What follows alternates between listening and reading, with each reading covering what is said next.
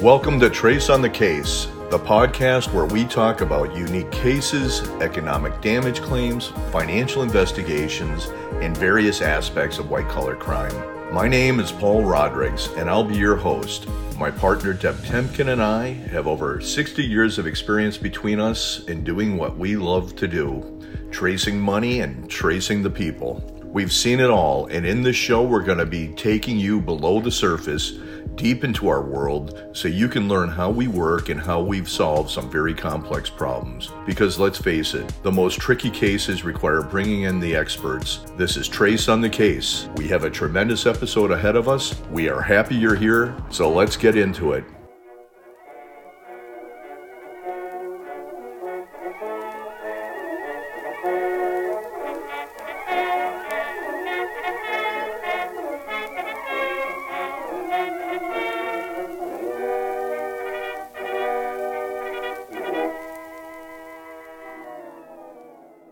Hi, this is Paul Rodrigues with Trace on the Case, Episode 6.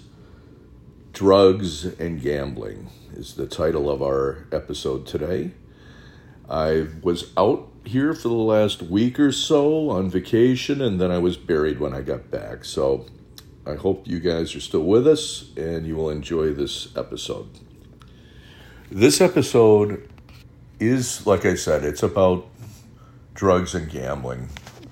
That was the main motivation for the employee embezzlement that was going on within a company that I was brought in to investigate. The company had a long history of being a cash cow. It did extremely well over time. And then there was a change in ownership, and it continued to do well. However, the profits were slowly going down over time. It's a manufacturing company. They specialized in manufacturing a niche product, and there wasn't a lot of variation or different ways of making it. So the costs should have been pretty steady, both the fixed costs and the variable costs, the input costs, and any incremental costs to produce this product over time should be fairly consistent.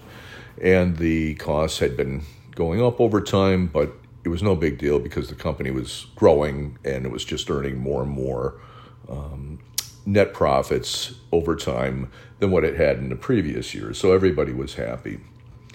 So let me set this up a little bit. Here's the environment. The new owner who had bought it was an absentee owner. He was investing his money in buying a business, and he was going to have his son run it. But his son really wasn't that active in the business, didn't really know that much about it. And he was really more learning at the ground floor and with the manufacturing process and that type of thing. So they had a vice president of the company, a CFO, and really the majority of the people were supervisors, all manufacturing related. Well, there was no separation of duties at this client. There was no other accountants. It was just the CFO. And he couldn't explain very well, what was happening with the financials. So I was brought in to take a look.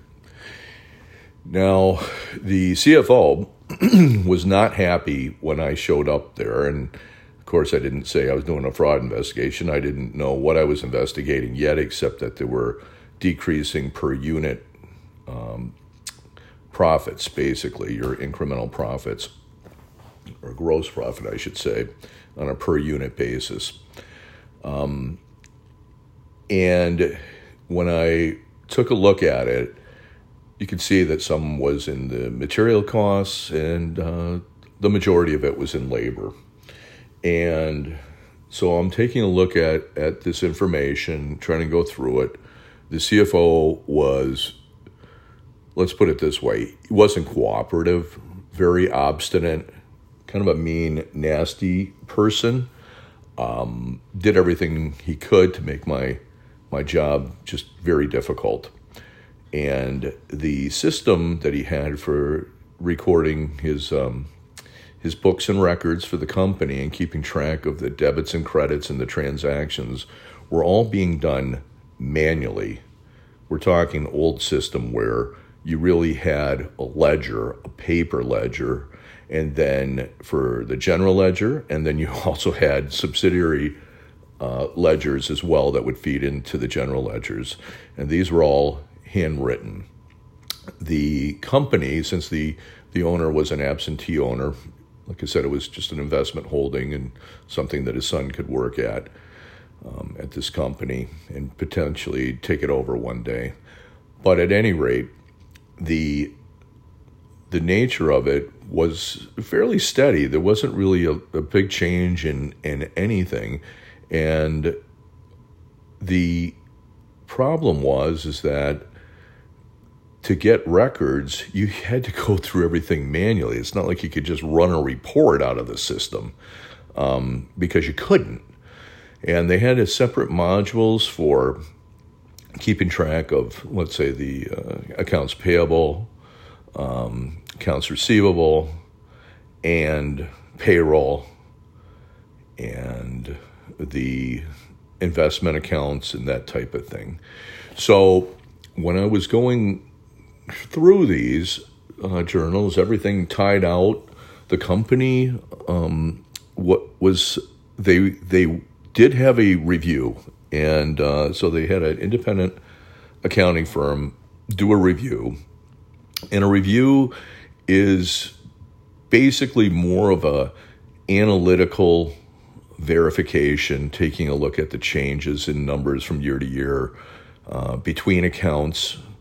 So it'd be like if you did a vertical analysis and you look for changes from year to year in the same accounts, would be a horizontal analysis.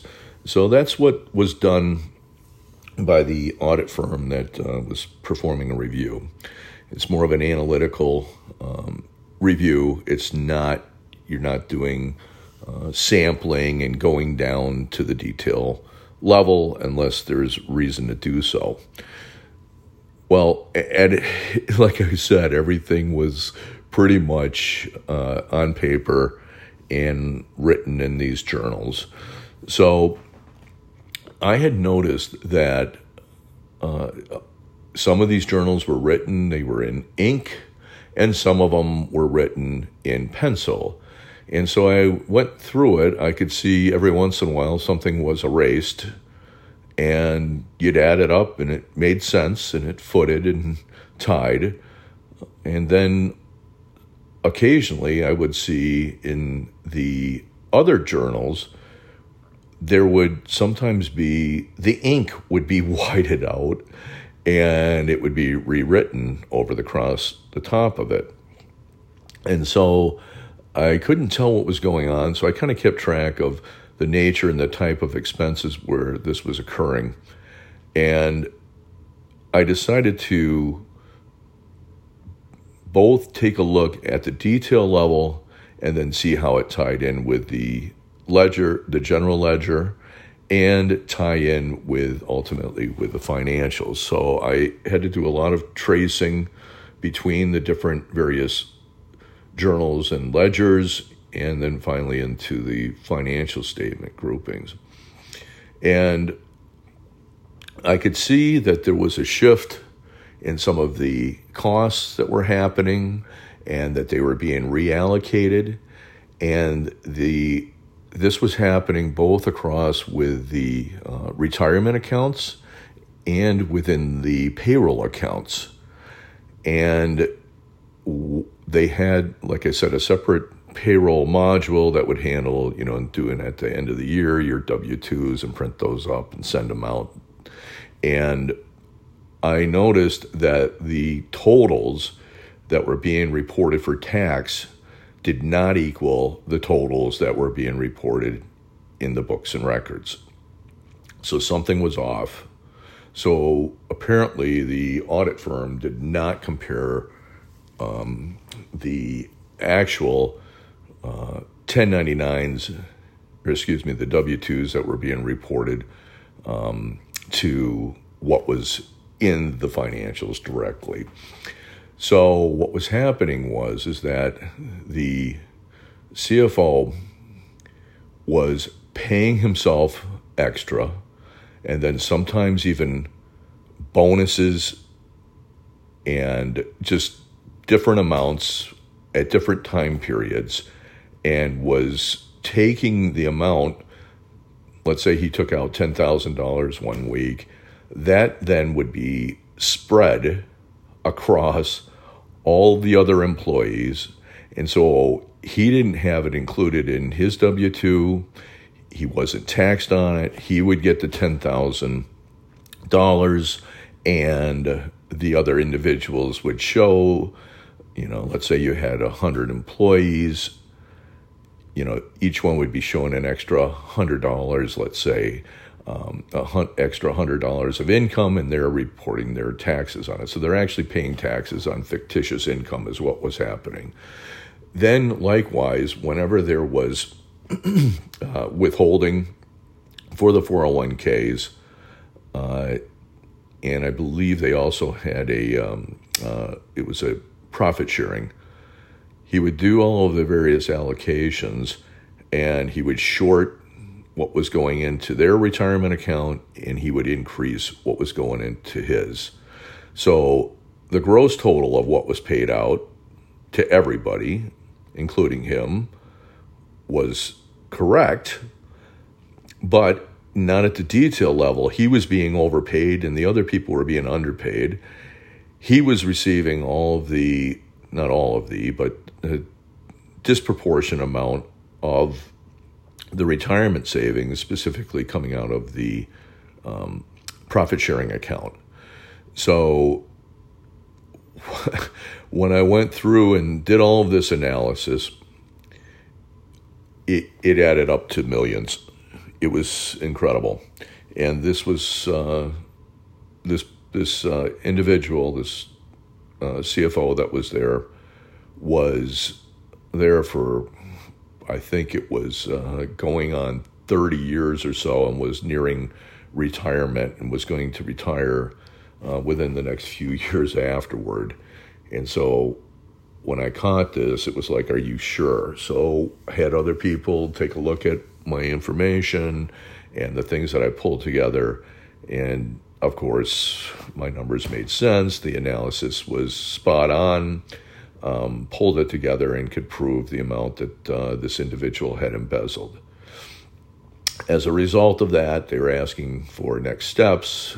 The next steps are, and I'm not telling the CFO, obviously, what's occurring and what my findings are. I'm reporting directly to the owners of the company.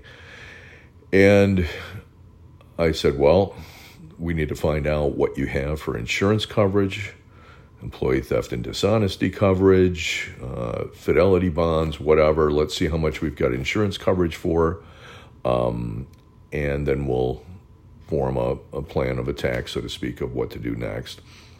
So we did. So basically, at the end of the day, there was only coverage for, I would say, a little bit less than half of what the millions that this individual stole.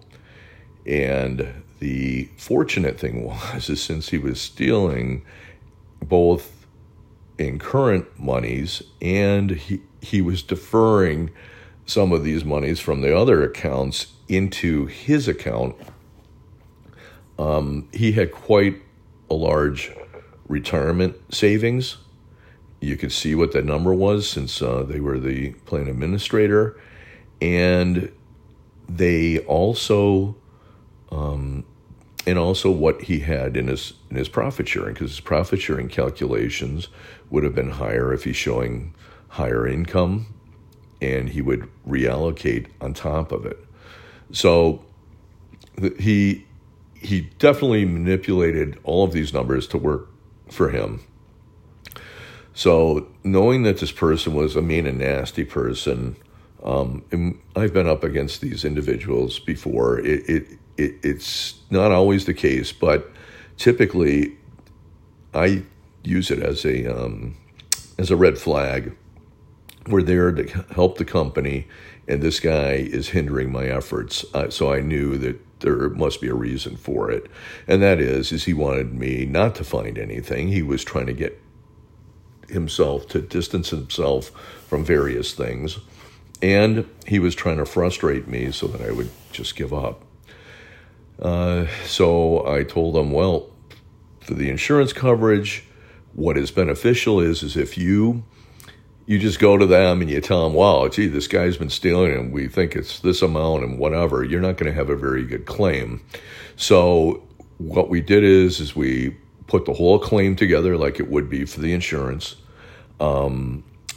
created a whole file of all the monies that this person had embezzled that we could identify. The individual was also making payments to a shell company that was owned by his son. And that added up to a couple million over time. With obviously a various, the name was similar to some of the other vendors as well. So you can see a common theme here. So as not to draw any specific attention, to the name of this vendor. Very similar sounding, sounds like a company that they would be buying raw products from to make it into a finished product. But anyways, so I said, well, let's now go. We've got enough information. We've found enough money. There's probably not going to be any recovery after this point since the damages are so high. And let's sit him down and talk to him and see if he will confess and admit to stealing these monies. And sure enough, that's what we did. So I did the interview of the individual, and very mean and nasty at the beginning. But then as I went through and showed him, hey, what do you make of this? What do you make of that? You did this, didn't you? Yes, he did. And he just melted. So this mean and nasty person turned into he was crying, scared, just the complete opposite, a 180 of what he was, at least his persona that he was projecting before. And he confessed to a whole bunch of things, and then I also wanted to find out usually what the motive is, what's going on, and see if I can find out any additional information that might be helpful in the investigation. He admitted that his motivation for doing this was he was a gambling addict, and he also had a small drug habit as well. But the real drug habit was with his son, who was a drug addict and had been in and out of rehab, and he had been providing money to him. Well, he was just taking that money and buying more drugs, and that's why he was never getting rehabilitated. So those were the motivations. Pretty sad state of affairs.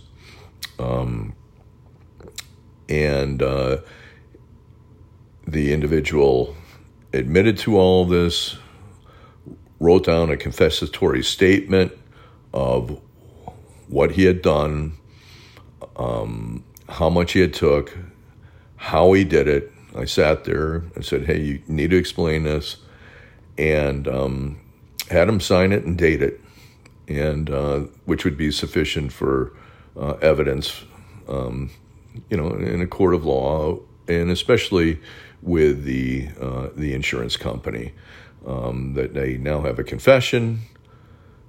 We've identified and quantified the amount. We have all the evidence, so they'll pay pretty quickly on that claim. So we had accomplished everything that we had set out to do. Second of all, since we knew that a lot of the ill-gotten gains was in his retirement accounts, I asked him, how do you intend to pay this back and make it right? We discussed those amount of monies in there, and he said he would forfeit those and hand those over to the company. So he put all that into the statement. We put a little bow tie on it, presented it to legal counsel, and then they took over from there. So we had actually a very good case, very strong case, and we had a pretty good recovery. I'd say, it was a little bit less than half, but, that's not bad, getting back a couple million that you weren't expecting to. And there was obviously cleanup work and things that needed to be done to fix all the amounts that had been misrepresented in the past. And there was a huge compliance effort with that to straighten out W-2s and withholding amounts and that type of thing. So it ended up being a fairly decent-sized project. But anyways, that's what you need to look for, not just looking at money. You need to look at motive. You need to look at other items that may indicate that something is amiss, something's wrong. And, another problem, too, at this manufacturing company, when I was talking to the individual, why would he do this if they were paying him so well and everything was fine? He had some resentment, and I think it stemmed from he's in a dirty little room for an office, smaller than my dorm room that I had, with no window in it, just from the manufacturing, the dust and the dirt and the grime and the smell was just everywhere. And he had to, as he said, put up with it and tolerate that for 29, 30 years, while the owner is off golfing and taking trips to Europe and whatever. So there was some entitlement there. He felt that he was there, stuck, doing all the work, keeping everything financially together, and everyone else was financially benefiting, and he wasn't benefiting as much. So he was able to rationalize and justify it in his mind, the wrongdoing, but he knew ultimately it was wrong and admitted that. So at any rate, that is it for Trace on the Case, episode 6. And you can see how strong other factors are that play into changing a person, their mindset and their motivation, from one of loyalty to the company to one, I'm going to get out of the company what I can and get into other things that they shouldn't be. This person admitted that they shouldn't be gambling. They just can't stop. It was a pretty extreme addiction. So at any rate, that's it for Trace on the Case. And we look forward to seeing you next week, episode 7. Take care and have a great week. Should you have a problem or something seems amiss in your company? Well, you can always give me a call.